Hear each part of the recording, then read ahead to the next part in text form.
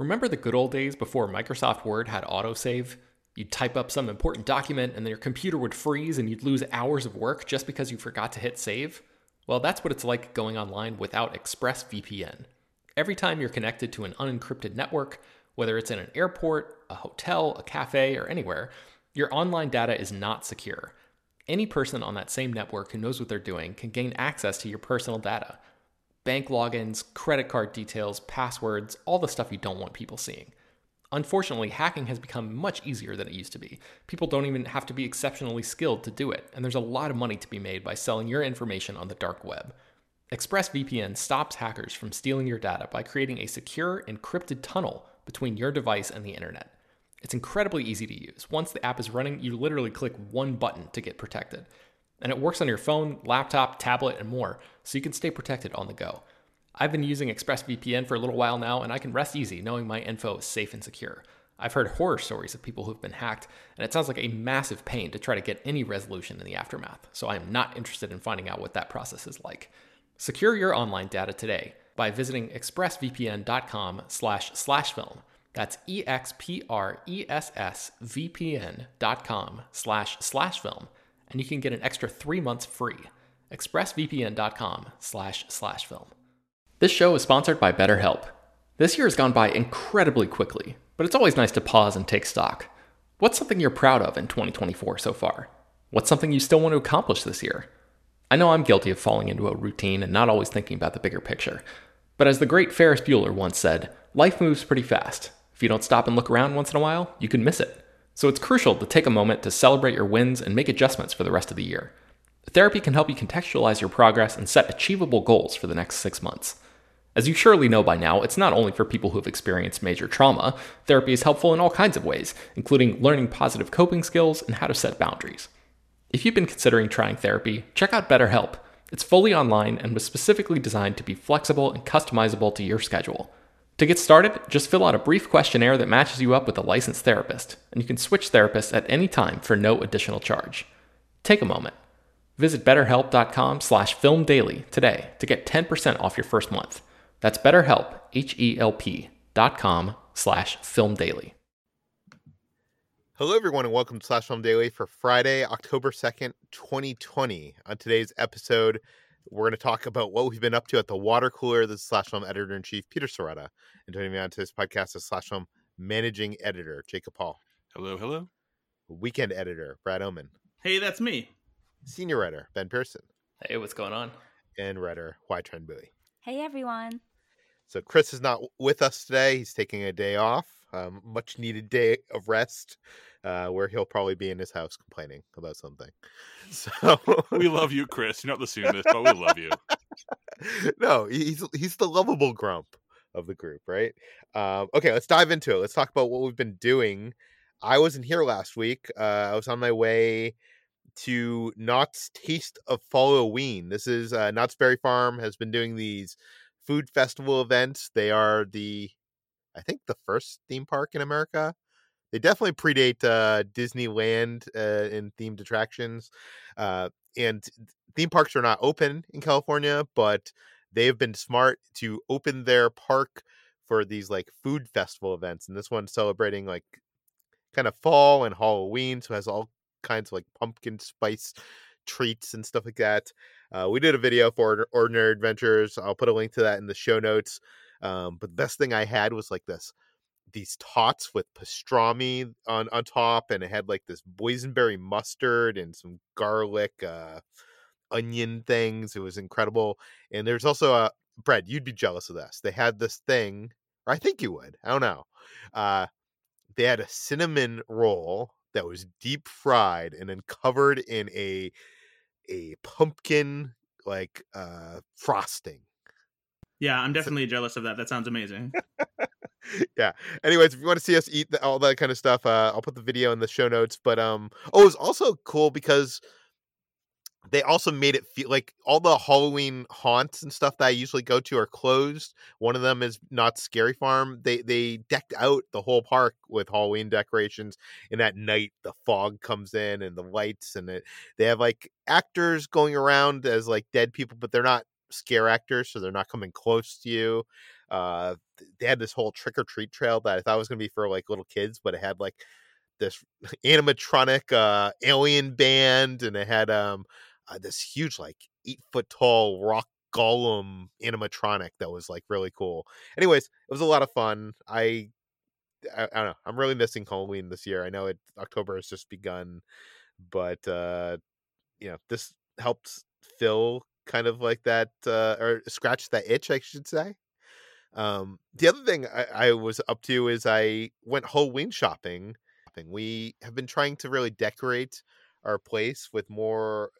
Usually, we don't decorate at all for Halloween, and this year, because all the haunts and stuff are closed down, we've been going Halloween decoration shopping and filling our house with all sorts of Halloween decorations.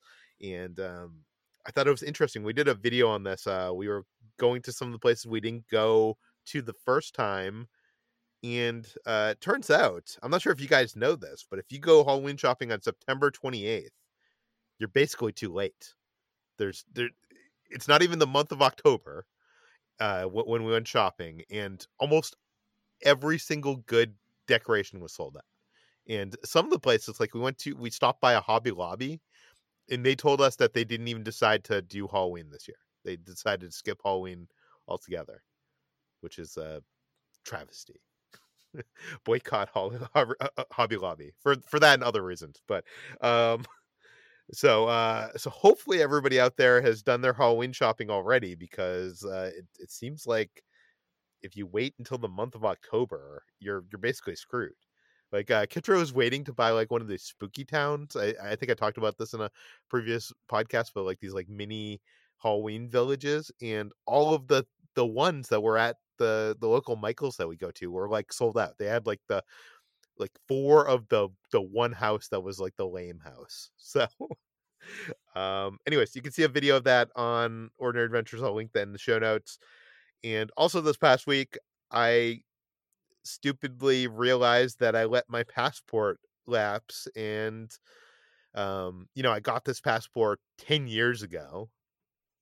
I had intended on renewing my passport at the start of the pandemic. I actually once the pandemic started, I was like, oh, this is coming up, in March. I was like, this is coming up. I need to, renew my passport. And I actually filled out all the documentation online and stuff. And then I went to go get my passport photo, and every single place that did passport photos was closed in the state of California. So I kind of like put it on the shelf, and I was like, I'll get to this later, and completely forgot about it until this past week when I looked and my passport was completely expired by a week. I do not drive, so I don't have a license. This is actually my only form of ID, which I know is weird to some people. So that's kind of scary that I no longer have an ID. So this past week on Monday, the reason why I wasn't on the podcast is I went to the DMV. I showed up at 7 a.m. to the Hollywood DMV, which I will never go to ever again in my life. This is an hour before they opened. The line was wrapped around the building, down the street, because they're not allowing many people to go inside, so they have a social distance line down the street. And I mean, people were socially distancing, but people were not really. There was people that were not wearing masks. Like the person next to me was not wearing a mask and would not put on a mask, even though I asked him to nicely. And I don't know. It just seemed like all the smart people did not go to the Hollywood DMV, and I was stuck. I don't want to judge anybody, but it just seemed like there was a lot of people that you don't want to hang around during a pandemic at this DMV. And I waited there. The thing is, I didn't intend to go to the DMV and wait all day. I thought I was going to be there and wait a few hours to get into the DMV to get my California state ID, my real ID. But a few hours in, I realized that, I was probably not going to make it in there for, another couple hours. And I was like, oh, I've already committed these 3 hours. So, I may as well stay in this line, or else I've wasted my entire time. And by the time I got in and actually up to a desk, it was 7 hours later. So I had wasted my entire day. The night before, I went online and I, like any smart person, I went through the checklist twice of all the all the documents and all the things that were required for me to get my ID, and I was so stupid. Even though I did everything correct, I did things wrong. I didn't do things correct. I misread one of the things in such a minor way that I brought a wrong piece of documentation when I could have. Anyways, I waited 7 hours, and this is my long way of saying I waited 7 hours in line at the DMV, and at the end was told that I couldn't even apply for this ID. So it was a really depressing, really soul crushing day. I was able to order a birth certificate online that got to me. I did a express order that it got to me in a couple days, and I was able to go back to the DMV. I went to a different DMV. I went to the Culver City DMV, which allows appointments. Which if anybody listening to this is going to the DMV during this pandemic, or even probably outside of this pandemic, I would highly recommend going to a DMV that allows appointments. I was able to fill out all my paperwork online. I was able to scan my documents on my phone and send it to them and to get approved. And basically I just showed up and waited 5 minutes in line, got inside, they looked at my documents, took a photo, and I was on my way. So I feel really stupid for my Monday, spending the whole Monday at DMV and not getting anything. But I know everybody's having to switch over to those the real IDs. I think it's like October 2021, so you have a year. So if anybody's going to the DMV, I would highly recommend doing that process online if you can. But yeah, I know that's not that interesting or exciting, but it was my depressing week of spending a whole day at the DMV.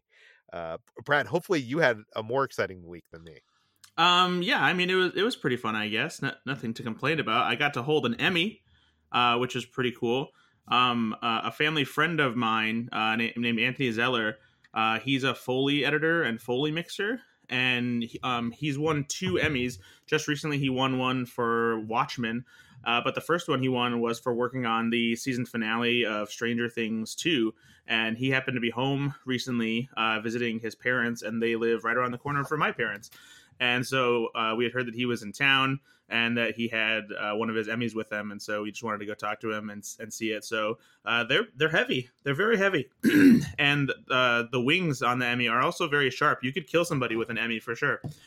And then interestingly enough, the bottom has some like guidelines of things that like you can and can't do with the Emmy. Like there's actually rules of things that like you're not allowed to do with it.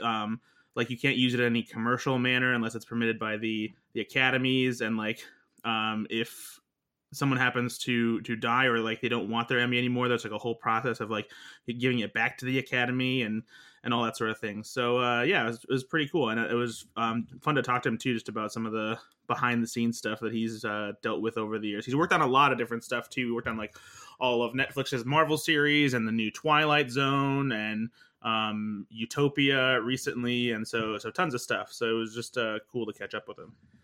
What else have you been doing? So I wanted to bring this up because as we talked about before, I went to Galaxy's Edge with you back when things were a lot better.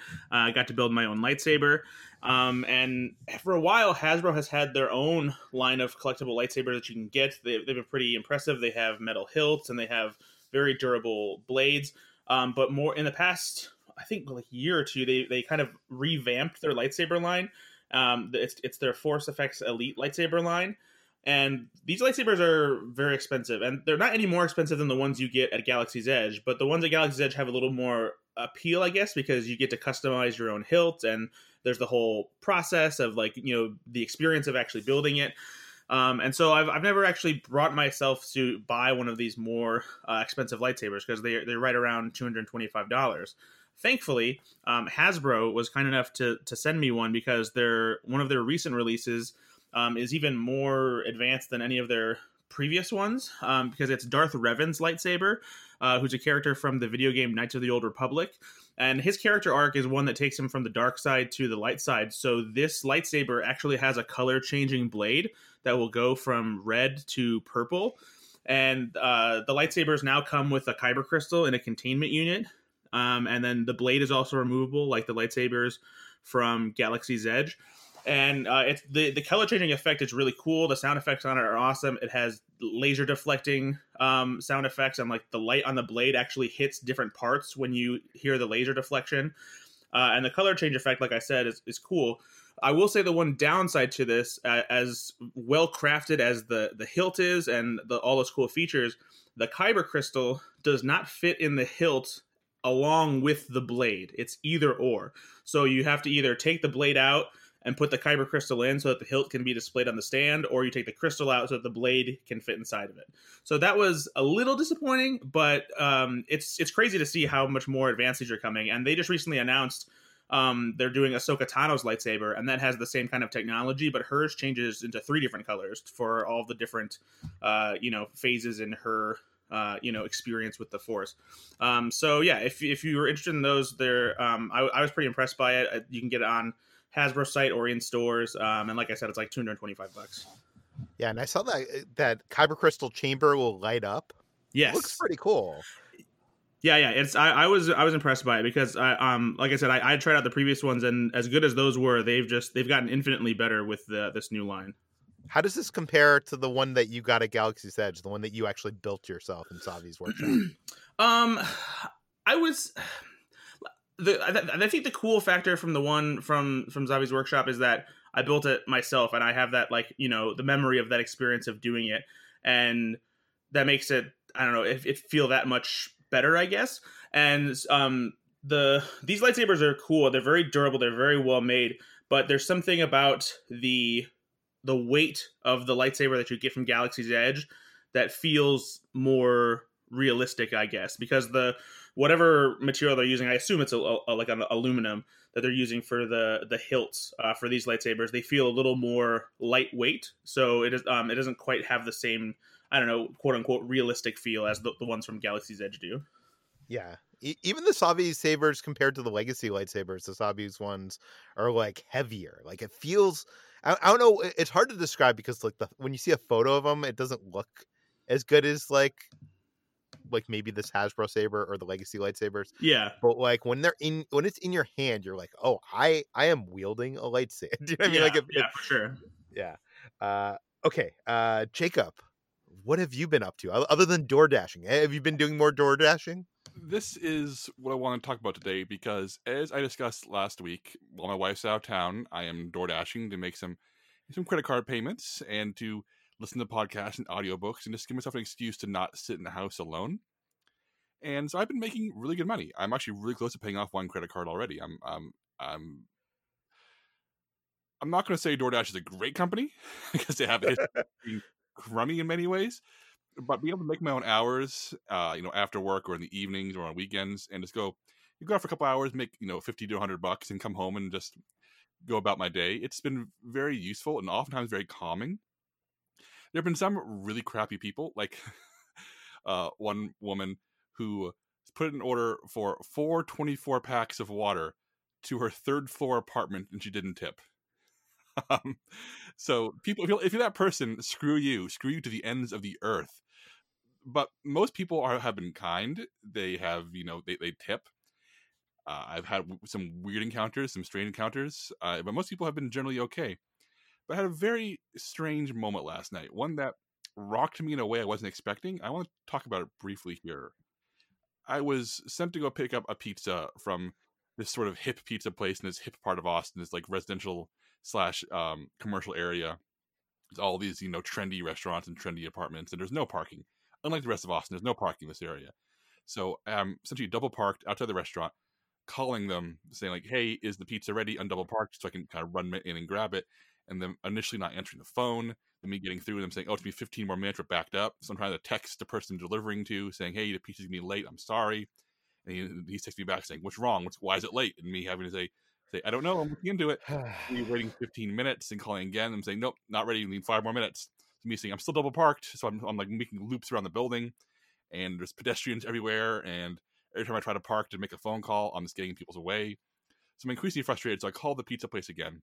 And the same moment every time the manager says, oh, it'll be ready in a few minutes. If you go to the back of the building, in the back alley, I will bring it to you directly.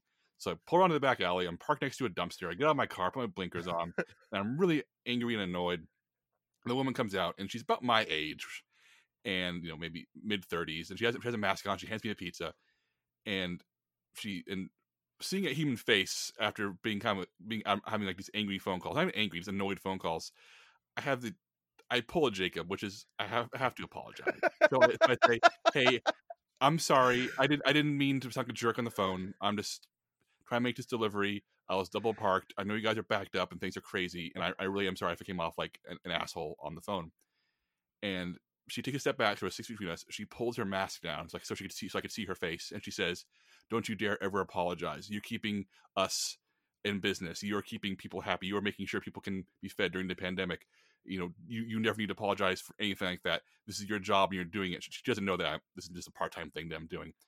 And she says, "If you ever need a bathroom or a piece of pizza or a drink, you come by here and I'll take care of you." And she goes in the restaurant. I'm sitting there in my car.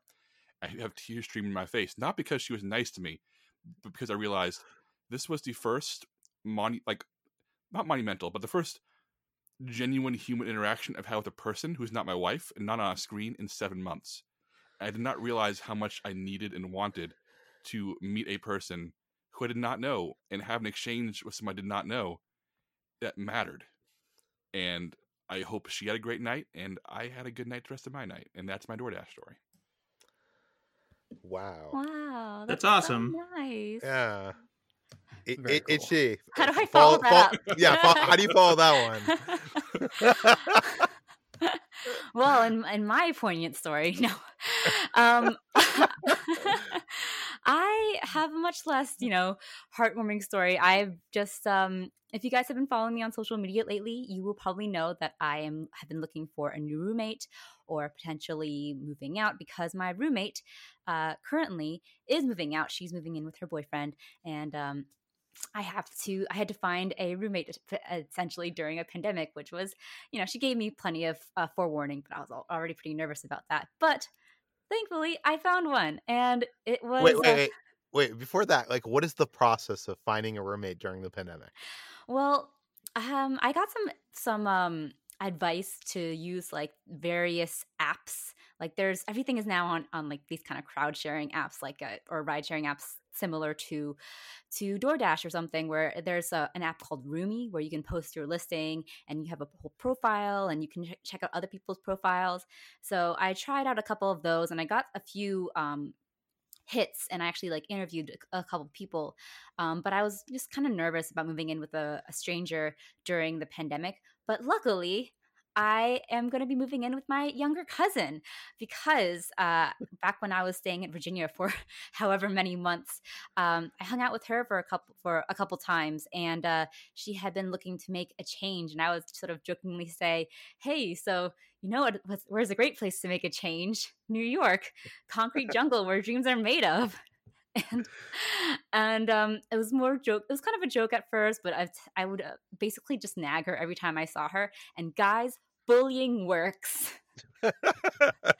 She agreed, which I honestly was surprised about, because I was considering even just finding a studio by myself and living on my own, which I have kind of thought about and considered before, and thought it would be a nice sort of change of pace. But I have a roommate and I won't have to spend a bunch of money, and it's going to be my younger cousin, and it's very exciting. So although just the other day, just yesterday, I tore my foot open on this loose floorboard nail. So just the pad of my foot, there's a little hole in it now. I tore off 3 layers of skin, and I was like, maybe I should move after all. But so I'm recovering from that right now. But other than that, my apartment's great, and I get to stay in it. And it was a nail that's kind of been loose before, but usually doesn't jut out so much, and it was kind of unusual that I was in that area anyways. But don't worry, I have my tetanus shots, guys, and I'm healing. Yeah, that was gonna be my next question. It's gonna be have you had your tetanus shot? Yes. Actually, I want to go back to Jacob for a second. I'm really curious, Jacob.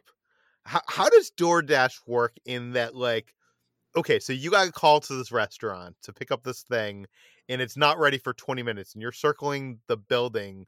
Do you get paid any extra for your time in waiting for that item? No, that's why it really sucks. But DoorDash allows you to drop an order. If I arrived there and realized it was a wait, I would have the opportunity to click a little button, say nope, dropping this one, and go on to another one. That's totally allowed. But at the same time, I was nearing the end of my evening. It was close to where I lived, like maybe like a 10-minute drive, and the pay I was getting from it was solid enough that it was worth the wait. But like for example, if it was like a $4 or $5 order, I'm like, but it was like $12 order, so I'm like, yeah, I'll wait 20 minutes. Yeah, but wait, $12 out, like 12. That's how much they spent on the order, or Oh no, that's how much I got paid for it. Okay, so they had already pre-put in the tip. Yeah, the way DoorDash works, I don't know the full details. Maybe someone can message and let me know if they know more. But the person pays for the food, also a additional, money to DoorDash themselves, and then a tip. Hopefully, they do a tip. Most people tip, and a portion of the money that goes to DoorDash goes to the driver, and then the tip goes directly to the driver as well. So sometimes my phone will click up and I'll say, McDonald's order 1 mile total for $4. Like 1 mile for $4. That's not much, but I that's totally fine. Sometimes it'll be like $15 order for like 10 miles. Like $15 for 10 miles, I can do that. And sometimes you'll see like 17 miles for $4. I'm like, screw you. So like, but if you decide not to take that 15 miles for $4 and everybody keeps on not taking that, then who actually takes it? And do they get more money, or how does that work? As far as I know, it just gets bounced around until somebody takes it, and until the restaurant closes and the food's not picked up. So that's my way of saying, if you actually if you live a far distance from the restaurant, if you put in a bigger tip, your order will be picked up. If you tip like 30%, someone will say, "Yep, want this," and take it immediately. Whereas a crappy tip will get passed around until much later, or until the restaurant closes. Interesting. See, I use Postmates, and I think you don't put in the tip, or I don't usually put in the tip until after the food has arrived. So maybe I should switch to DoorDash, because maybe that would be more helpful for to get people excited, because I'm a good tipper. Maybe they'll be more excited to take my order. Yeah, my wife and I actually pay for the monthly DoorDash service. I can't remember what it's called, but it allows the vast majority of DoorDash deliveries to be for free. So we pay this monthly amount to DoorDash. So we just pay for the food and the tip when we pay for our food. So during the pandemic, it's been a lifesaver. We saved a lot of money with it. Yeah, I have the same thing, but for Postmates, I've been doing that a lot. Like I did that with Instacart. I'm not sure if anybody here has Instacart, but now most of my groceries, or at least the big groceries, I just do on Instacart and get it delivered, because I'd rather not go to the grocery store. But okay, let's move on to what we've been reading. Jacob, you are the only person that's been reading anything this week. Yeah, I'm reading Space Odyssey by Michael Benson, which just came out in paperback. I think it came out maybe a year or so ago. And this is a book about the making of 2001: A Space Odyssey. I know a lot of this movie's been chronicled to death, but this book feels pretty definitive. I mean, it has quote blurbs from Tom Hanks and Martin Scorsese to give you an idea of the people who enjoyed this book. But it's a really excellent chronicle of Arthur C. Clarke and Stanley Kubrick, meeting up and creating this novel and this movie together. And it's incredibly entertaining and enlightening and informative, and oftentimes reads like a novel. And Kubrick himself is such a great character, because people always hear stories about how demanding he was and how exacting he was. But you never hear the stories about how it comes from this place of almost insecurity and nerdiness and geekiness. He is depicted as such a sponge. He sits down with an expert and wants to learn more and more and more. In 2001: A Space Odyssey, during pre-production, it takes over a year of pre-production, because he wants to keep interviewing scientists, interviewing designers and engineers, and wants to keep changing things. He wants to keep learning and wants to make it as good as possible. And some people are quitting the production and shouting at him, saying, "I can't work like this." But it's such a amusing and human read on him, as opposed to the guy who did 80 takes for Taking The Shining is instead the guy who was so curious and interested in everything that he frustrated people by wanting to learn more, which is a far more less monstrous take on Kubrick as a filmmaker. And it's also just full of great trivia and stories about how special effects artist Douglas Trumbull, who would later become a legendary visual effects pioneer, suggested a story point to Kubrick, who then yelled at him saying, "Don't you dare tell me how to write the script," then later wrote it into the script anyway. So it's just full of really wonderful stories, and I'm enjoying it a lot. I'm not done yet, maybe about halfway through, but I'm finding it incredibly enlightening and a really, really strong read. Okay. Let's move on to what we've been watching. These past 2 weeks, I've been watching a couple things. I'll start first with Console Wars, which I know Ben and Brad talked about last week on the water cooler. I don't really have much to add. First of all, I am friends with Blake Harris, who wrote the book and also directed this adaptation, this documentary adaptation, which is available on CBS All Access. So you should know that I am friends with him. He has written many things for slashfilm.com. So if you're looking for a completely unbiased take on this, probably look elsewhere. But I will say that I'll agree with most of what Ben and Brad said. Like, this is the story we've heard many times before of Sega versus Nintendo and the whole console wars. But the interesting thing about this book and also this documentary and also the book is it kind of doesn't tell the story that you've heard before. It tells you the internal story behind the scenes, like the executives, and gives you, it makes them characters. And Blake is just really great at, like, he is, I don't know how he does it, but like, he's interviewed a lot of people throughout his career. He's done these like how did this get made, these pieces for slashfilm.com, and he just has a way of getting people to open up and say things and get all these like really funny, interesting stories. And the book is filled with these. The movie, I think, is not as good as the book, but it's still definitely worth watching. It's a lot of talking heads. It's these 16-bit animation reenactments. It's funny. It's quirky. If you have CBS All Access, I'd recommend it. I'm not sure if it's worth, subscribing to CBS All Access, but for it, but maybe it'll be available elsewhere at some point. But aside from that, I would say if you have not read the book Console Wars, I would go on Amazon and buy it because it's worth checking out for sure. Moving on, we were looking for something to watch, and I don't know how it came up. We were like looking at well-reviewed shows this year, and I was looking for something I hadn't heard of. I'm always like looking for some like thing that isn't being talked about, or at least not in my like film Twitter bubble. And I came across this show called Dare Me. This is something on USA Network. We watched the first few episodes on Bravo on demand because I think that's owned by the same company, maybe. And this is from Megan Abbott, who did The Deuce, which I never saw. This is based on her own novel. It is Peter Berg is a producer. Okay, so this is it's about a cheerleader in her senior year of high school who plots revenge against this clique that expelled her, and it's that's the basic plot description from IMDb. It's in the first episode, at the beginning of the first episode, they tease this crime that has been committed, and the show is flashbacks to the series of events that came to that, and teases who is responsible, who should we believe, who should we trust. This isn't. I don't think this is a show like a show for like kids or something like this. This is I guess the best way to describe this is like Friday Night Lights meets maybe Wild Things. I don't know. Does that sound like a strange combination? It feels almost like a book. It has like a dreamlike vibe, maybe like almost like Virgin Suicides. It's about this whole community, not just like this football team or cheer squad that's all depending on like this cheer program to like do something for them. And so there's a lot of investment here. There's this star cheerleading what do you call that when you like run the squad? Not captain. I don't know. Isn't it the cheer person. captain? Yeah, Is it captain? Yeah. Okay.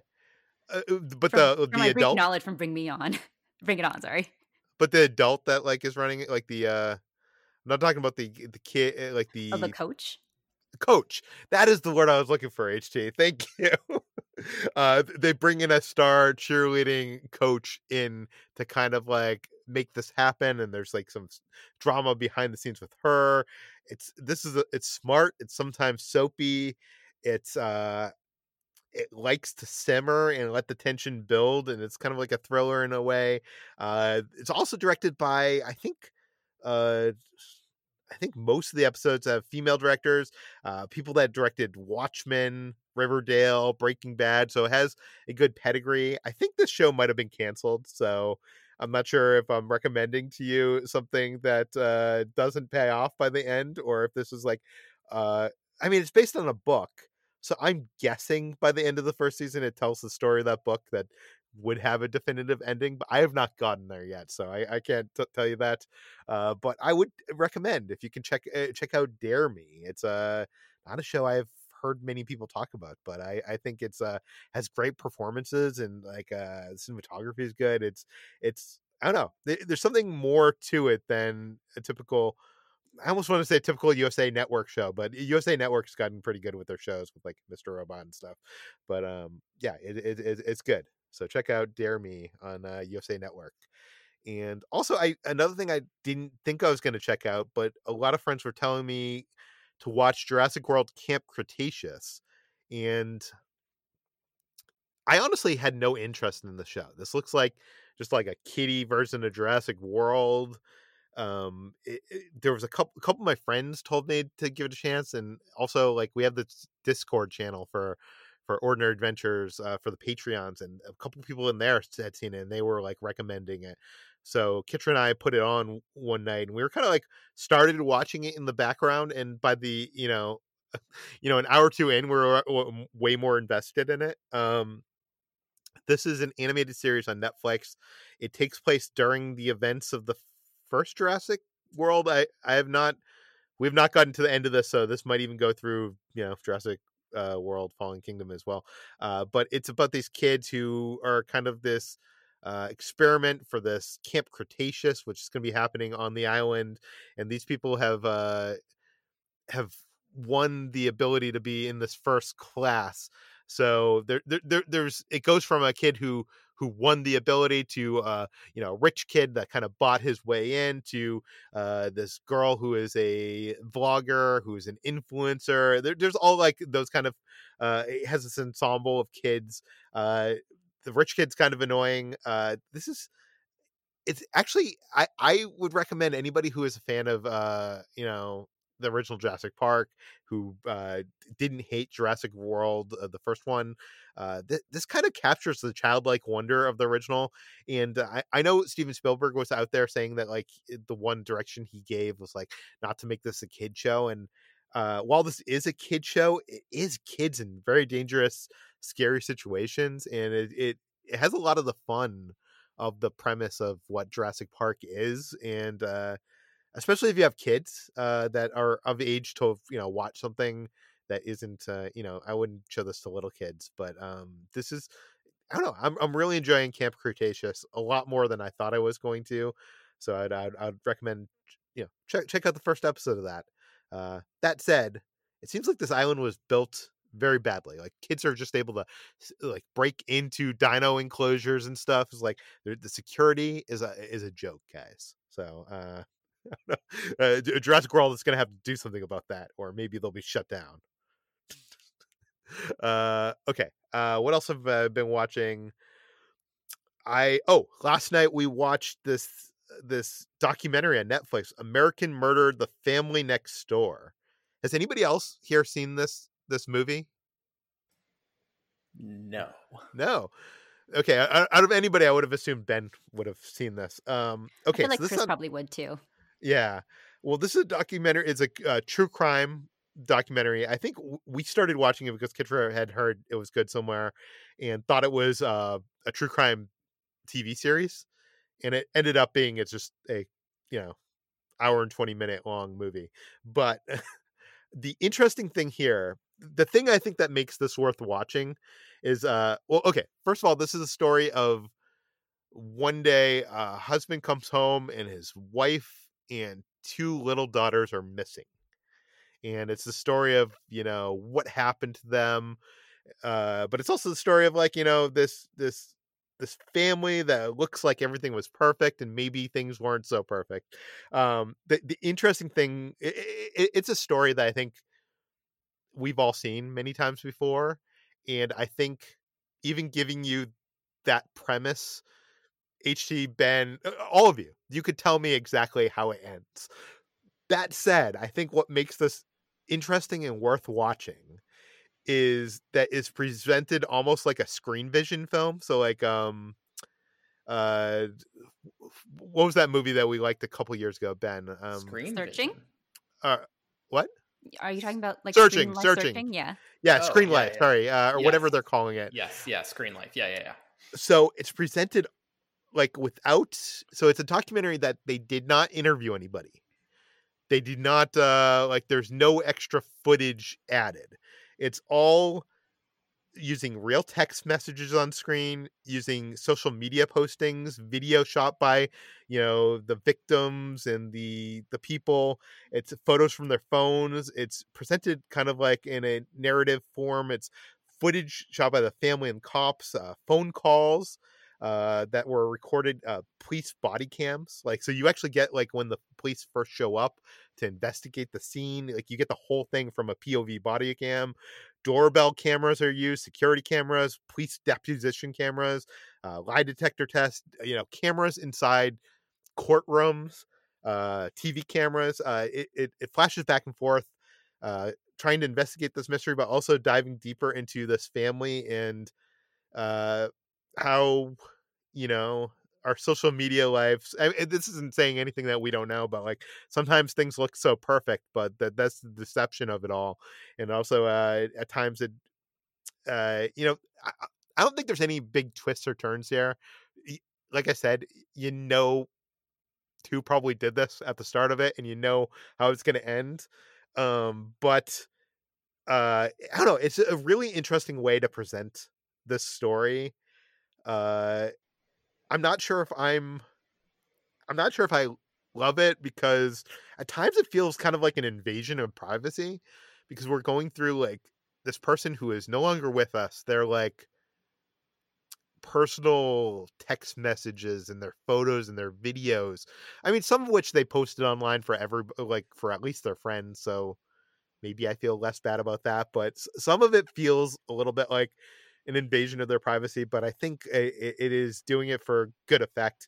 But I would say check this out. I don't think this is a great movie, but I think because of the way it is put together, it is an interesting movie that you should check it out. And it's on Netflix. It's called American Murder: The Family Next Door. Brad, what have you been watching? I haven't watched too much this week, but I did watch and review the first few episodes of a new documentary series coming to Showtime starting on October 4th called The Comedy Store. This is a 5-part documentary series that's about the famous stand-up venue that's located on the Sunset Strip in Los Angeles. It's been around for decades now, famously ran by Mitzi Shore, who is Pauly Shore's mother. She's basically like stand-up comedy royalty. She was never a comedian herself, but she ran this famous venue where tons of comedians, many of your favorite comedians probably, got their start, ranging all the way back to the likes of David Letterman and Jay Leno and Robin Williams, even Jim Carrey and Michael Keaton in their early careers before they became actors, up to more recent comedians like Anthony Jeselnik and Nikki Glaser and comedians like that. And this documentary is just extremely my jam. It digs deep into comedy history and is full of so many awesome anecdotes from these comedians who were around at the Comedy Store's height, of its rise in significance, because the reason the Comedy Store largely came to being such this prominent place is because it's caught the attention of the bookers of comedians for The Tonight Show with Johnny Carson. And so a lot of people who were deemed worthy enough to be on the stage in Comedy Store ended up performing on The Tonight Show. And then once you're on The Tonight Show, and if Johnny Carson likes you, then all these doors open, and it just turns into a big thing. And so it talks about a lot of the various comedians who became famous out of the Comedy Store in the early years, and then works through into some of the later years. And it kind of jumps around a bit. There's not really like a straight chronological timeline. Parts of it are chronological as it works through some of the Comedy Store's history, but then in between, some of the more milestone events, it jumps around to talk about how things have changed in the modern age of the Comedy Store and some of the flaws it still has. And so it's just rich with information about comedy history, the Comedy Store itself. It's perfect for anyone who considers themselves a comedy nerd. This is for you. And like the greatest thing about it is it's not, even though it's what you would call a formulaic documentary series, it's much more intimate than you would expect from a documentary like this, because it's directed and executive produced by Mike Binder, who you may know as the director of movies like Reign Over Me. He's also a supporting actor. The thing that you probably know him best for, maybe movie-wise, would be being Leo Crow, the guy who keeps yelling, "Anderton, wait!"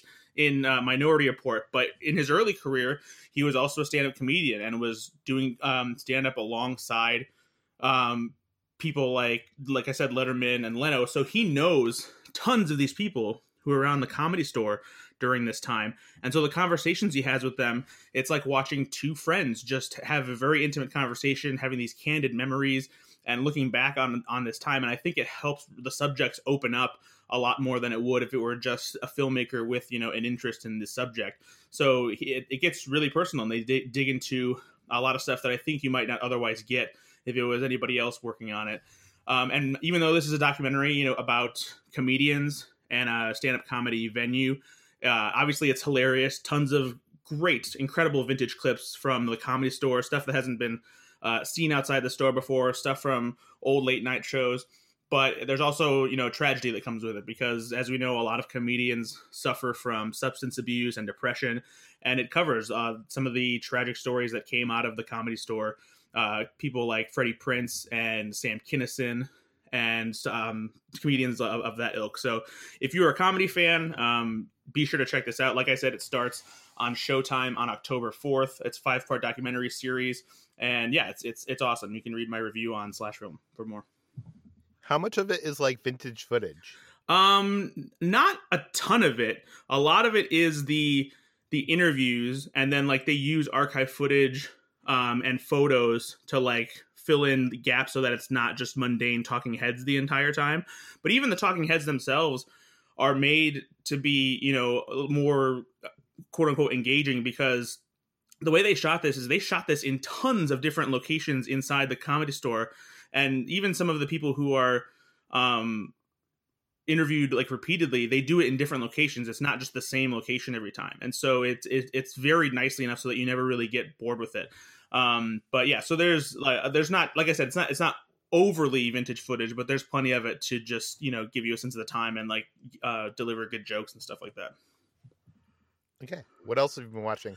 And then I recently rewatched one of my favorite stand-up specials of all time on a stand-up kick, because my girlfriend had never seen this full special before, even though she had seen some bits from it. And it's Eddie Izzard, Dressed to Kill. Eddie Izzard, you might know from the FX series The Riches, or maybe from his bit parts in Ocean's 12 and Ocean's 13. But he's a very famous stand-up comedian, huge on the European touring circuit. And I discovered Eddie Izzard when I was in early high school, because he had a comedy special on HBO, this one called Dressed to Kill. And I was fascinated by it because it was this British comedian, and what caught my attention was that he was doing a bit about Star Wars. On top of the fact that he's also a transvestite. So he was wearing like full, kind of glamorous makeup.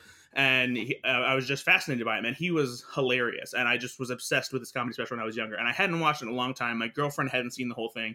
So we sat down to watch it, and I still love the special so much. He's extremely intelligent. He does a lot of stuff about history and religion and politics and all this stuff.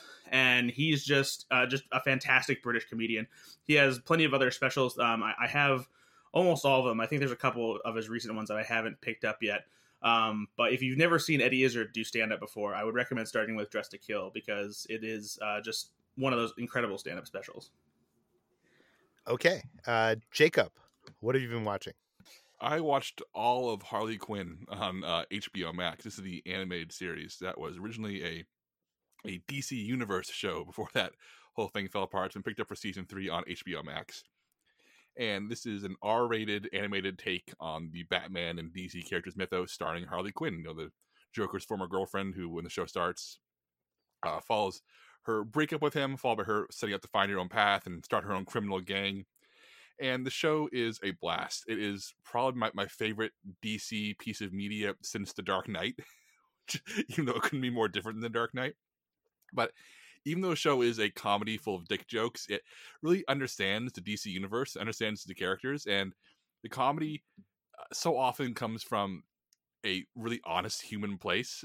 As silly as it is, it's incredibly violent, it's incredibly outlandish and raunchy, but at the end of the day, there's always this sense of the people who made this show clearly love and respect the DC universe, and Harley herself is wonderful, and Poison Ivy, who's essentially the best friend character, is pretty much the second lead of the show, and their dynamic is wonderful, and they form this crew of C-list supervillains around them, and it's really fun to see what the show chooses to depict seriously, like Batman, the show, voiced by Diedrich Bader.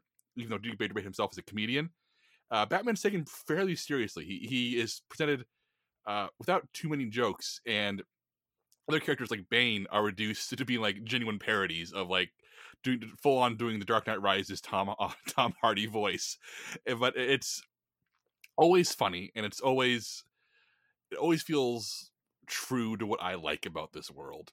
And it never feels like it wants to reduce the characters and reduce the universe. It never wants to make them a joke. It wants to make them part of the joke. And I found myself really impressed by it. And it does thing that I think Venture Brothers, may it rest in peace, always did really well, which was have a outlandish comedy genre series where there was no status quo. If something gets broken, it stays broken. If something changes, it stays changed. It never resorts back to some kind of starting point. The characters throughout these first two seasons grow and change and evolve, and their relationships are cracked and fixed or completely shattered. And certain characters like Commissioner Gordon has a really interesting arc, and Harley and Ivy have a really interesting arc. I think that there's more character maturity and storytelling grace on display in Harley Quinn than there is in any of Zack Snyder's live action DC movies, probably more so than the ones I like Aquaman and Birds of Prey. It is by far the best DC thing I've seen in literally years. And if you have HBO Max and you like DC and don't mind, R-rated takes these characters, I found this to be one of the most satisfying things I've watched in a long time. Okay, so that's available only on HBO Max? Also, I think it's still on DC Universe if you're one of the few people still paying for that, but that's phasing out pretty soon. Okay. HD, what have you been watching? So I've been, keeping up with New York Film Festival films, and this week I watched a film called Swimming Out Till the Sea Turns Blue. It's a documentary directed by Jia Zhangke, whose last film, Ash is Purest White, was last seen at New York Film Festival 2 years ago. And this is a documentary that gives a spotlight to the Shaanxi province where Jia grew up. And it wasn't exactly what I expected. It kind of it basically is formed around these testimonies by prominent authors and artists that Jia knows and knew, and it creates this sort of tapestry of or the story of the Chinese Cultural Revolution from the 1960s to the 1990s. And in doing so, it's really interesting when you see those parts and those aspects of that multi-generational tale. But for a lot of it, I couldn't really shake the feeling that this was just Jia kind of just letting his author and artist friends talk about their work and sort of this self-congratulatory type of documentary about the art. And while that was interesting, and while it was interesting to see how they talked about their parents and their descendants and everything, it was just kind of, I wish that there was more of a strong narrative through line. It's a documentary that's told in 18 chapters, and none of the chapters are really totally related. So it's sort of more of this big portrait of China and the Cultural Revolution. But yeah, I felt like it was a little bit too fragmented in some ways. So that is Swimming Out Till the Sea Turns Blue. And it will, I don't know where it'll be available. Again, I don't really know where a lot of these New York Film Festival films will be available, and I'm very sorry for that. But it's an interesting watch, and that is, if you have a chance to watch it, I think I would recommend seeing it. But definitely go into mine with it kind of being that sort of artistic, self-congratulatory type of film. So the other film that I watched was The Woman Who Ran, which is directed by Hong Sang-soo.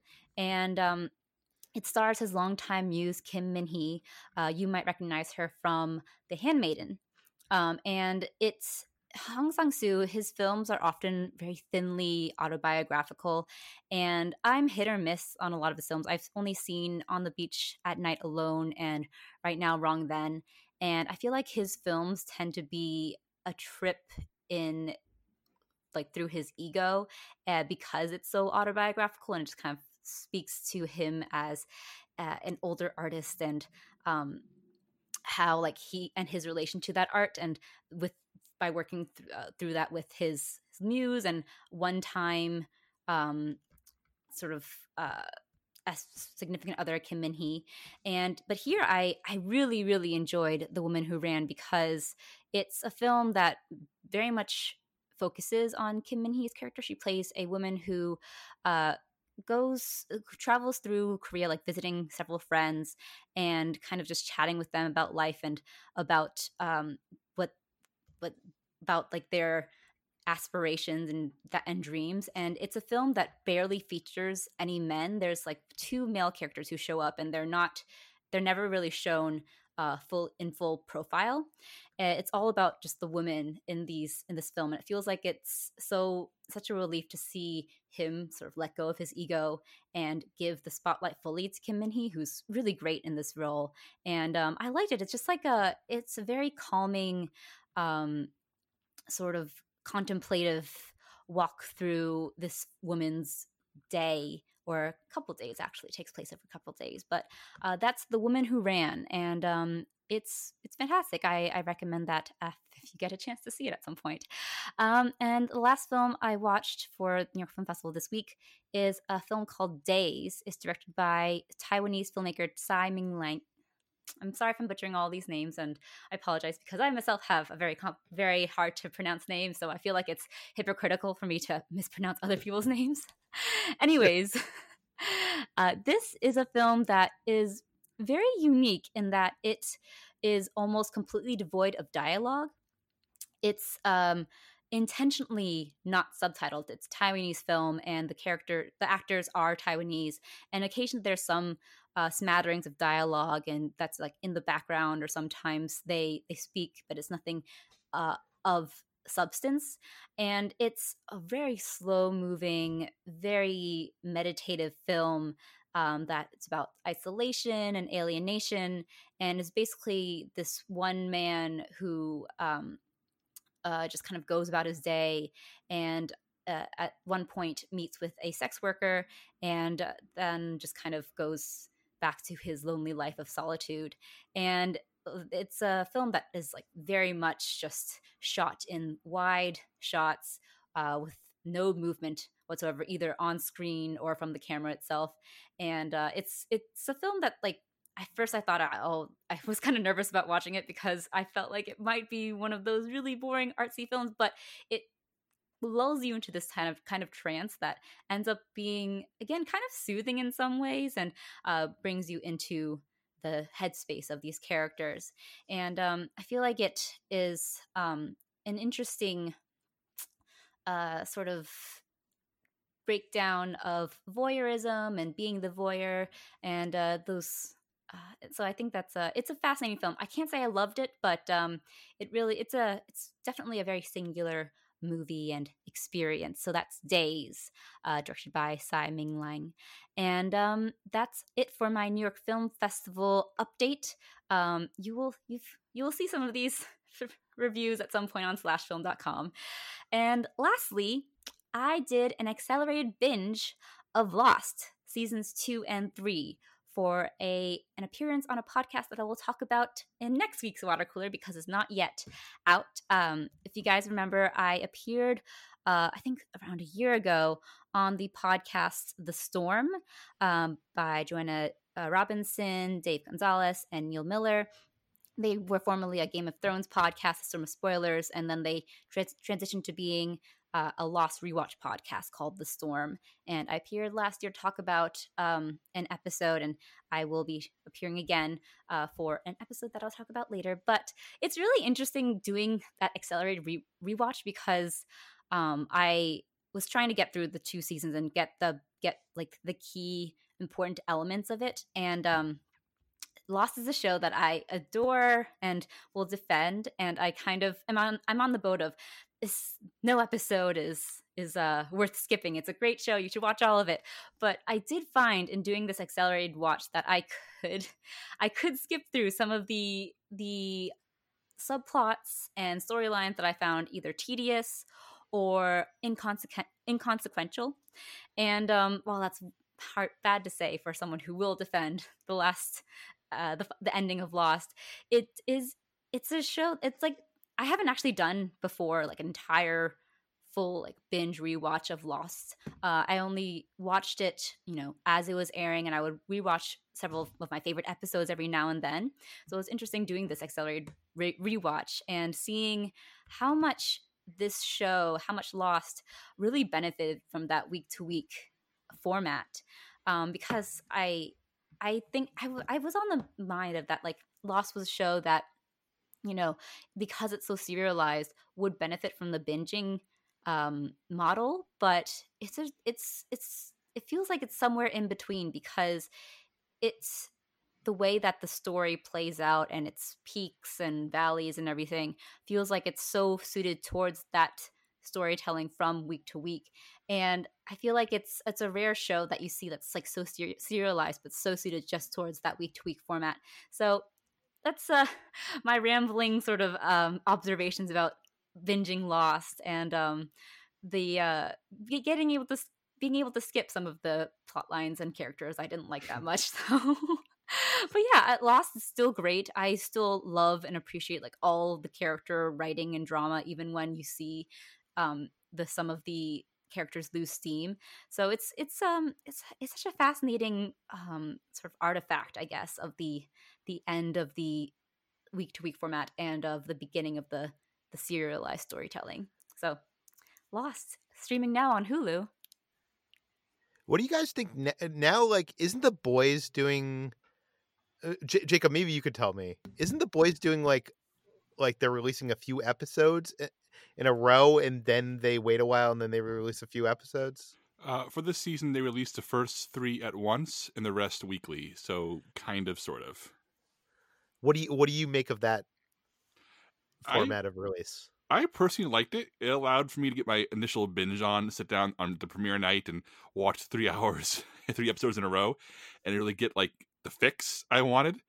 And then, once I was hooked, once the binge happened, I felt really hooked into it.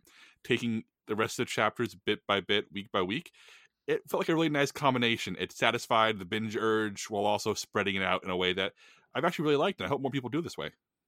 Yeah, no, I miss the coffee, like the water cooler discussion of like what Lost was. I feel like that was so much of what Lost was for me, like the speculation and talking to friends week to week.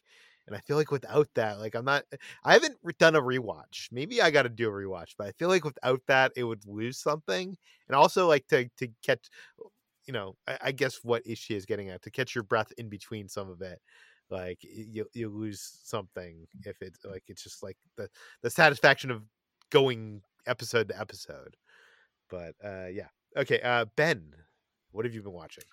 I rewatched Once Upon a Time in Hollywood, which, we've talked about enough that I don't need to go long on this by any means, but I just love Leonardo DiCaprio's performance so much in this movie. I am so impressed by what he was able to do as Rick Dalton. And then also, I think the first time I saw the movie, I was a little bit more... I was unconvinced either way whether or not Cliff Booth killed his wife on that boat. And this time watching it, I was 100% certain that he killed her. So I don't know what that says about me or the way that I rewatch things, or just like if the movie struck me in a certain way and, this time around. But The way I saw it now, I was just like, oh yeah, there's like no question. I can't even believe that I ever doubted it, the first time. So maybe in a year I'll watch it again and be like, no, I think there's, ambiguity there. But as of right now, I'm like fully convinced. So it wasn't like you saw an extra detail that made you think this. It's just like how you were feeling while you watched it. I think so, yeah. Which is kind of like movies. They're great. I love it. I don't know. I don't know how else to say it. But yeah, Once Upon a Time in Hollywood is one of my favorite Tarantino movies for sure. So it's always a good time for a rewatch of that one, I would say. I also rewatched One Flew Over the Cuckoo's Nest, which I don't think I'd seen really since I was, somewhere in the range of 12 to 14 or 15 years old. Man, Jack Nicholson is just like on fire in this movie. And it was so much fun to see the supporting cast, which at the time was made up of like a lot of nobodies, but are now names that you would definitely recognize. Christopher Lloyd and Danny DeVito being like the two big ones that jump out as like, holy shit, these guys, this is like some of their, earliest work. So it's kind of fun to see them super, super young. But for me, Brad Dourif, I think that's how you pronounce his last name. He's from Deadwood and the Lord of the Rings trilogy. You definitely know his work. He's the voice of Chucky in the Child's Play movies.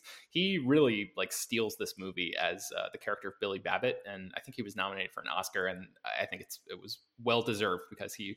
I totally forgot that actor and really that character was even in this story because it's been so long since I've seen it. And Nicholson sort of casts such a long shadow over the movie. And, he's obviously the one who's on the poster and everything. So it's sort of like, it feels like Nicholson's movie the further away from the film you get. And you sort of forget about, or I did anyway, the supporting characters who are like arguably just as important. So Brad Dourif, man, I just wanted to give a shout out to him because he was really, really excellent in that movie. I want to talk to you guys for just a second about Nurse Ratched. And I wrote a whole thing about this in my quarantine stream entry recently. I feel like Nurse Ratched has gotten a bad rap because this character is the American Film Institute ranked her as the number 5 movie villain of all time. Louise Fletcher, the actress who plays her, is excellent. She does excellent work in here. But man, there's something about the way that character has been villainized that I'm not quite sure if she's fully deserving of all of the hate that she's gotten. I understand that the movie is like supposed to be, this metaphor for like authoritarianism and like, I understand what she represents or what she's supposed to represent. And I think also a big thing is in the book I've never read the book. I have the book. I'm looking forward to reading the book now, especially with this movie so fresh in my mind. But I think in the book, she's a much more diabolical character than she actually is in the movie. So if you're able to do this, try to strip away everything you can, everything you know about the character from her pop culture, her synthesis into pop culture, and maybe what you know of the character from the book. And if you just look at what she does in this movie, I just really don't think that she deserves to be considered one of the great, all-time movie villains. So, Jacob, I want to throw this to you for a second because I assume that you probably edited my quarantine stream piece and read my sort of like, breakdown of points about this. Was what I wrote, vaguely convincing to you in any way, or did you read this and sort of shake your head and laugh and go, "Oh, Ben, you fool! Of course, Nurse Ratched deserves to be, as villainized as she is." I think that in the context of the creation of that film, what it's meant to be about, which is standing up to authority and standing up to people trying to keep you down, she works as a villain. But I also think that 40 years of better understanding about mental health has not always been necessarily kind to One Flew Over the Cuckoo's Nest, and seeing things like Jack Nicholson's character breaking out all these people who need help for a day on the town to go boating. It feels very dangerous in a way that if you take it all literally, then yes, I don't think Nurse Ratched makes a great literal villain, but as a metaphorical villain, which is the film's intent, I think she still works very, very well. Yeah, I think I agree with that. I just think, watching it now for the first time in so long and just like looking at her actual actions in this movie and thinking about, how she was this woman in a position of power in the 1960s who is desperately trying to control this group of male mental patients who, in an era, like you said, where like knowledge about mental health was not nearly what it is now. I kind of just feel like she does a couple little things here and there. And one thing that I wrote about comes very late in the movie and has disastrous consequences. But for the most part, I really kind of think she's just doing the best she can and just sort of doing her job. So it sparked a whole thing in the comment section of the post. So I'm not sure, people, I think a lot of people are like bringing in extra stuff when they, hear me talk about that. And they're like, oh, you're out of your mind because, of course she's this huge villain. But I would challenge people to watch this movie and just like based on her actions alone, watch it and then tell me that she deserves to be, a villain above, any comic book movie villain who kills, 100,000 people in a movie or whatever, the typical kind of thing is. So, okay. Ben, so that's one. I just want to say, yes. I just want to say that I have to disagree with you. I did read your piece, and while I appreciate like the points you brought up, and it makes sense. I do think that she's more a representation of an oppressive and cruel system, and you do mention that in your piece that it's all about authoritarianism.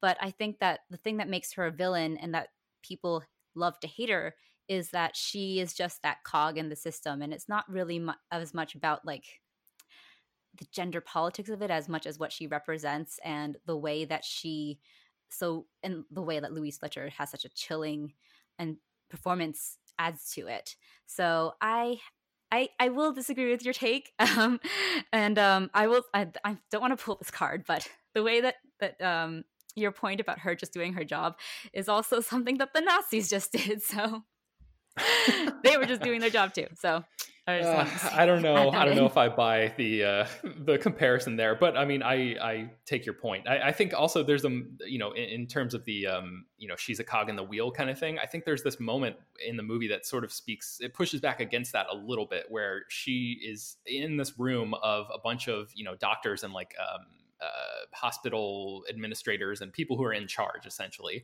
and they are debating what to do with R.P. McMurphy, with Nicholson's character, and like what should we get rid of this guy, what should we do? And she's the one who says, I think we should keep him in here.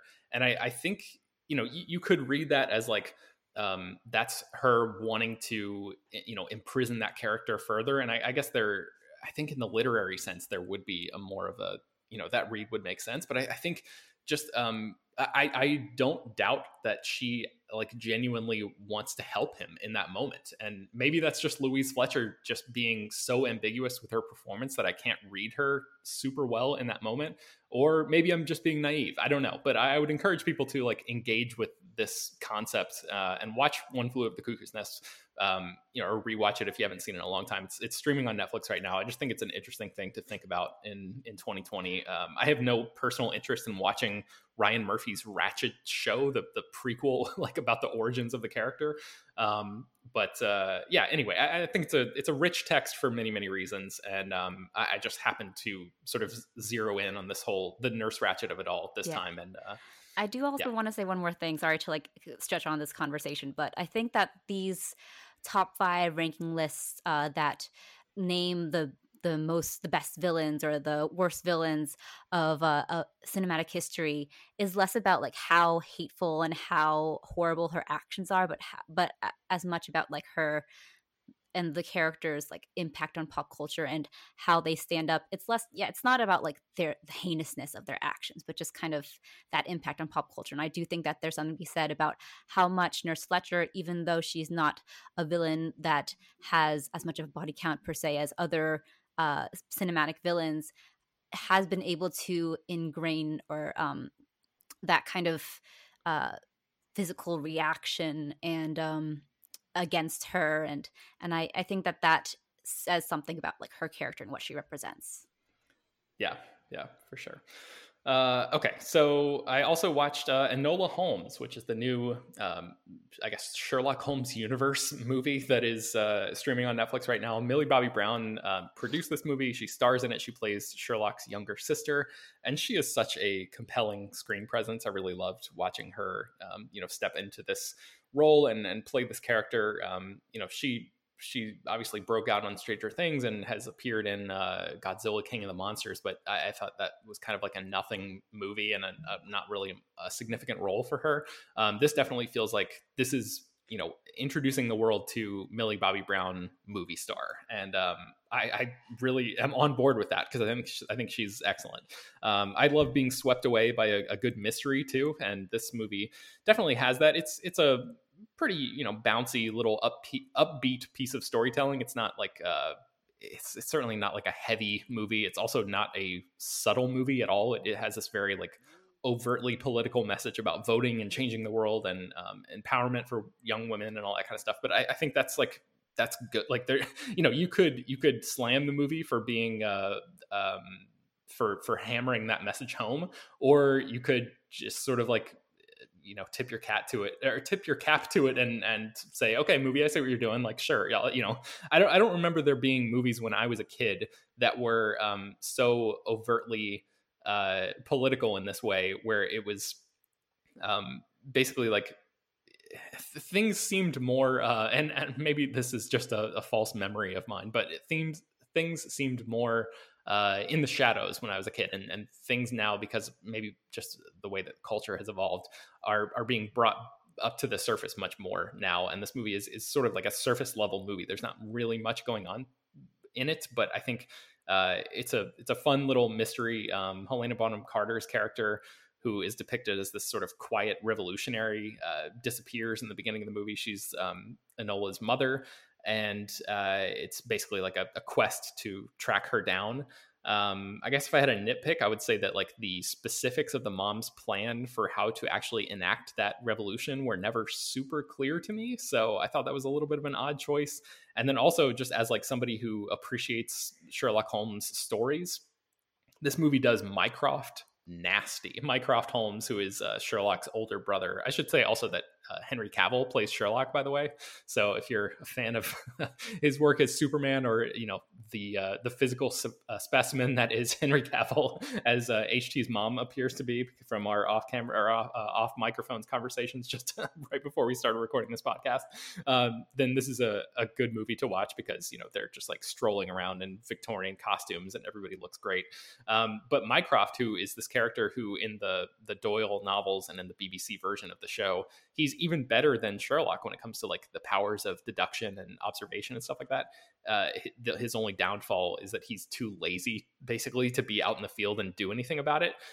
Sam Claflin, I think is how you pronounce the actor's name. He plays him in this movie, but he's like he doesn't have that intelligence in this movie. It's like a complete, pulls the rug out from under that character. It's a total like reinvention of who Mycroft is from the ground up. He's like this stuffy, oppressive jerk in this movie, and he has no sense of intelligence at all, which is a real choice and a real shame. I don't understand why they decided to do that. Maybe because they thought that having Sherlock and Enola and Mycroft all be very observant and intelligent and like good detective kind of characters would make things too weird, too one-sided or something, and they needed Mycroft to be more of a villain. I don't really know, but yeah. I also, one last thing about this movie, this character of Tewksbury, who was the male lead, I thought he was really underwritten in the movie, and was kind of disappointed with the performance, because the actor didn't really have much to chew on. But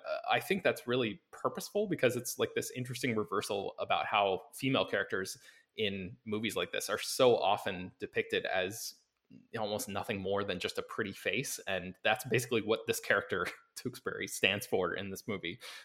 So I just thought it was cool to see Millie Bobby Brown be the driving force behind the narrative, and then her just sort of like get sucked up in this sort of romance with this pretty face of a guy, and there wasn't really much to him, and it was just sort of like, yeah, I guess that is, if you reverse those roles, that basically is how movies have been for so long. So that's Enola Holmes. It's mostly harmless. It's on Netflix right now. And then finally I watched Heat, Vision, and Jack, which is a pilot that Ben Stiller directed in 1999, and it was a pilot for a show that never got picked up. So Fox ordered this pilot. It has become a cult classic in comedy circles, and Jack Black stars in it as a NASA astronaut who is exposed to like high levels of solar energy, and he gets super intelligence, but only when the sun is out. And heat vision is voiced by Owen Wilson. Heat vision is a talking motorcycle, so it's Jack Black riding around on a talking motorcycle with Owen Wilson's voice. Ron Silver, who is the villain in Time Cop, the Jean-Claude Van Damme movie, plays himself. He is like an actor on the side who also works for NASA in this fictionalized universe, and he is trying to track down Jack Black's character. And watching this now, it's on YouTube right now. It's so obvious why this show sort of like, first of all, was not picked up because it was so far ahead of its time, but also became this comedy touch point for a lot of people because it's so funny, it's so modern in its comedy, and it's just sort of hilarious to think that this came out in 1999, which was like, before Jack Black even had that breakout film role in High Fidelity. So it's kind of crazy to think about like where exactly this falls on the timeline. This is like before Zoolander. It's Christine Taylor, who is Ben Stiller's wife and an actress in her own right, obviously. She, this is years and years before she showed up in Dodgeball. Dan Harmon, who's obviously the guy behind Community and Rick and Morty, is one of the writers of the script. So, I mean, there's so many like great people involved with the making this thing. And it's one of those like great what if moments in network comedy. So that's Heat Vision and Jack. And you can watch the only episode of the show, just the pilot that never got picked up, on YouTube right now. It's funny that you recently watched this because we just recently had a thing where a GIF showed up in our Slack channel with Ben Stiller that we couldn't remember or figure out where it was from. And as I was trying to find it, I stumbled upon the existence of this, which I had never heard of before. And once I saw it and I saw that it was on YouTube, I made a note and saved it so I could watch it sometime soon because it looked like it was going to be something I enjoyed very much. Oh yeah, you'll love it, Brad. It's definitely like, this is one of those things that I've been hearing about for like 10 or 15 years and people talk about, and I just never had the time or made the time to like carve out 30 minutes and watch this, one episode of TV. I don't know what stopped me from doing it. But now that, we're in quarantine month a billion, I was like, all right, I'm just going to finally sit down and watch this thing. And I'm glad that I did, because it's very, very funny. Yeah. And maybe HT and Jacob should watch it because I hear there's some kind of Doctor Who connection there. There is a Doctor Who reference in there. Yeah, one of the characters is watching an old episode of Doctor Who on TV. So, yeah. Okay, let's move on to what we've been eating. Brad, what have you been eating? What have I been eating is a good question. So there are some cereals that came out recently. They're not new cereals, but they're throwback cereals, I guess you could say, because I think it's General Mills. General Mills is the I think the ones that do like Cocoa Puffs and stuff like that, right? Is that correct? I think that's correct. Anyway, they have reached back to like change the recipe of certain cereals so that they are as they were a long time back. And it is General Mills. And so Trix, Cocoa Puffs, Golden Grams, and Cookie Crisp, they all brought back, I guess, like the original flavors that they used to use. And the one that I stumbled upon that I decided to grab was Golden Grams because I do remember a change in the flavor of it because they used to use real honey, but they don't anymore. I don't know what they use instead, but they went back to the original honey recipe, so I had to get them to just try it again. And they are better than what Golden Grams are now. It's not like an overwhelming difference, but you can taste the difference between real honey and whatever artificial flavor it is they use to make Golden Grams today. So that's fun. I do want to try to get the Cocoa Puffs one because I do distinctly remember Cocoa Puffs being a little bit more packed with like chocolate flavor than they are today. Probably because they're just trying to make kids healthier instead of little lumps on couches. Well, when I was a kid, I loved Trix. Like Trix and Cocoa Puffs were my two cereals. And a couple years ago, I bought Trix. It must have been after they like changed the formula, and it not only did it taste not as good, but like the colors were like dull. They weren't like as bright. When you bought it, had they gone back to just the colored puffballs, or were they still fruit shaped?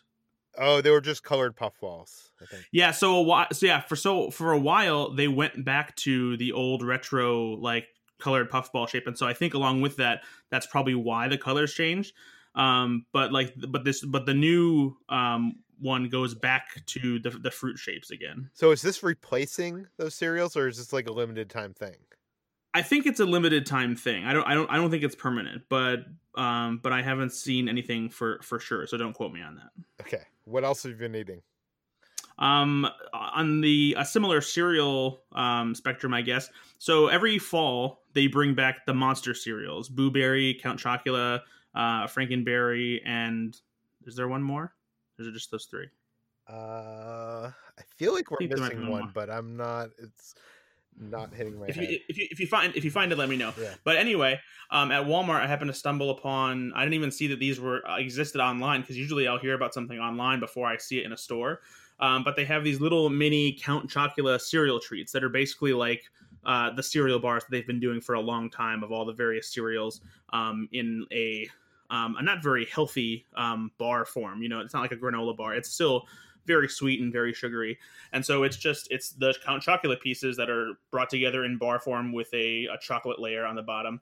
And they're very small. I imagine probably because they're not healthy at all, that they didn't want to do a bigger bar. But they are very good. And I was actually surprised because recently, and I think this might very well tie into just how cereals change recipes over the years. But I remember getting Count Chocula like a year or two ago, because I hadn't had it in forever, and I was so excited to see it back. And it wasn't nearly as good as I remembered. It just wasn't as chocolatey as I remembered. But these treats are very much very chocolatey. So I don't know if they went back to an old recipe for Count Chocula as well or what. But they're very good, and I found them at Walmart. I don't know if they're an exclusive there, but that's where I found them. I just discovered the Golden Grams version of what you're talking about, Brad, and they're I've been so good. Yeah, I've been getting those recently at my trip to Publix, the grocery stores around here. So I know that people can find them at Publix too, with like a bunch of different flavors and stuff. Yeah, those are awesome. And you were right. Those are the 3 monster cereals. There used to be more. In the 80s, there was a Fruity Yummy Mummy. Yeah, that's the one I couldn't think of. It had Monster Mellows. Monster Mellows? There you go. Yeah. Anyways, Yeah. what else have you been eating? So potato chips. Tons of potato chips out there. But there is one potato chip that I have always loved, but I've rarely ever been able to find it. And it's mostly because the 2 chip companies that primarily make them are not readily available in the grocery stores in my area. When I was on vacation in Florida in February before coronavirus, which is a very old-fashioned sentence, I found Hers made there. They have dark russet potato chips. So the darker potatoes, the chips are crispier. They have almost just a slight, almost burnt flavor profile. They're my favorite regular potato chips ever, but I can never find them. And I was so excited to find them when I was in Florida.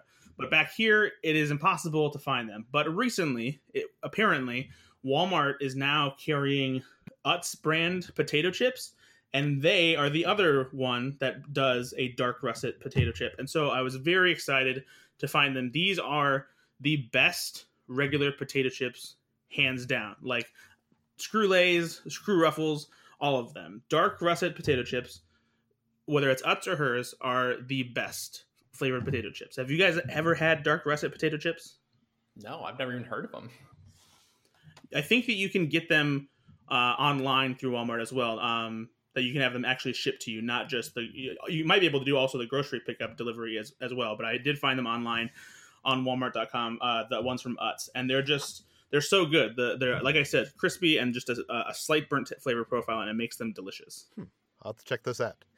Okay, let's move on to our last segment. That's what we've been playing. Ben, what have you been playing this week?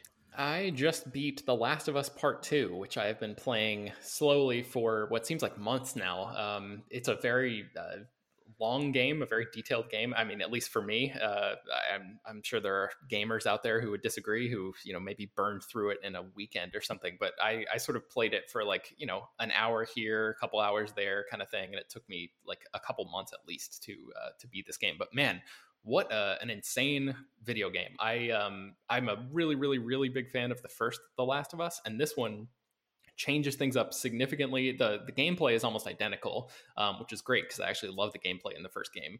But the story, man, this whole thing, the game is just about revenge and how it eats these characters away. on the inside, and it does so many interesting things with its storytelling. And I don't even really want to get into it too much in case people don't know anything about it, because as soon as I heard that this sequel game was coming out, I was like, all right, I'm going on lockdown. I'm not watching any trailers. I didn't know anything about it. I just was like, all right, I'm just going to play it, completely clean, completely fresh. And I'm really glad that I did, because about halfway through the game, something happens, and it is definitely something that didn't happen exactly in the same way in the first game. It recontextualizes everything you think you know, and really like forces you to come to grips with the acts that you're committing as these characters in this game. And Jacob, I think you would really, really like this, just based on the previous conversations that we've had about video games and like your love of like complex storytelling and stuff like that. I think you would really get a lot out of this. And I don't know if you already know what I'm talking about in terms of like the event or switch or whatever that happens halfway through. But even if you know it going in, the act of like spending so much time with these characters and playing with them and sort of being forced to make these horrible decisions and really coming to grips with that, it is such a powerful like storytelling experience that it really feels like a true gut punch at the end of this game. So that's The Last of Us Part 2. I'm sorry for being so vague. I just don't want to spoil it for people who maybe haven't had a chance to dive into it fully yet. But I had a really, really what is the word? I mean, transcendent seems like too much, but close to that experience playing this. So it's available for PS4 right now. I think that does it for today's episode of Slash Film Daily. You can find more of all of our work at slashfilm.com. You can find this podcast on iTunes, Google, Overcast, Spotify, all the popular podcast apps. Please feel free to send your feedback, questions, comments, concerns to us at peter@slashfilm.com. And please rate and review this podcast on iTunes. Tell your friends, spread the word, and we will see you on Monday. Peter. I can't hear you, Jacob. Peter, you weren't here last week for the insults, and that hurt me. Yeah. I tried something new last week. I tried a different insult master, Mr. William A. Shakespeare, and you weren't here for it. I mean, that's probably a good thing. I think clearly the only solution is to go back with the people want. I mean, clearly, if you can't be around for the new one, clearly the only solution is to go back to Louis A. Safian and stick with that and not try anything new ever again. Yeah. I feel like this moment calls for some sad piano music. Wow! Well, I'm magic. In this case, I have opened up the gargantuan book of insult, offense, and effrontery, sharp retorts, riposts, caustic quips, and implant put-downs by Mr. Louis A. Safian, the man who inspired 1,000 writers, including William A. Shakespeare. Might want to check the timeline on that one, but I've opened the book to page 244. Chatterboxes. Peter Soretta, he's a real constant source of irritation. Irritation. I don't. Yeah. Peter Soretta, You know what? he's a real constant I'm source stopping this music. of irritation. Yeah. You see, Peter, it's spelled E-A. Peter is a real constant source of irritation. Okay, I get it. Irritation. Ben Pearson, he's a great talker. One of the best you can ever hope to escape from. Ben Pearson, he's a great talker. No, get our timing right here. Ben Pearson, he's a great talker. One of the best you can ever hope to escape from. There we go. HT, she can talk 50% faster than anyone can listen. HT, you didn't laugh. Now I get it. Hey, she can talk 50% faster than anyone can listen. Thank you. What is going we're on? now in a theme park parade. Well, Brad, it's not accurate to say that Brad always gets the last word. He just never gets to it.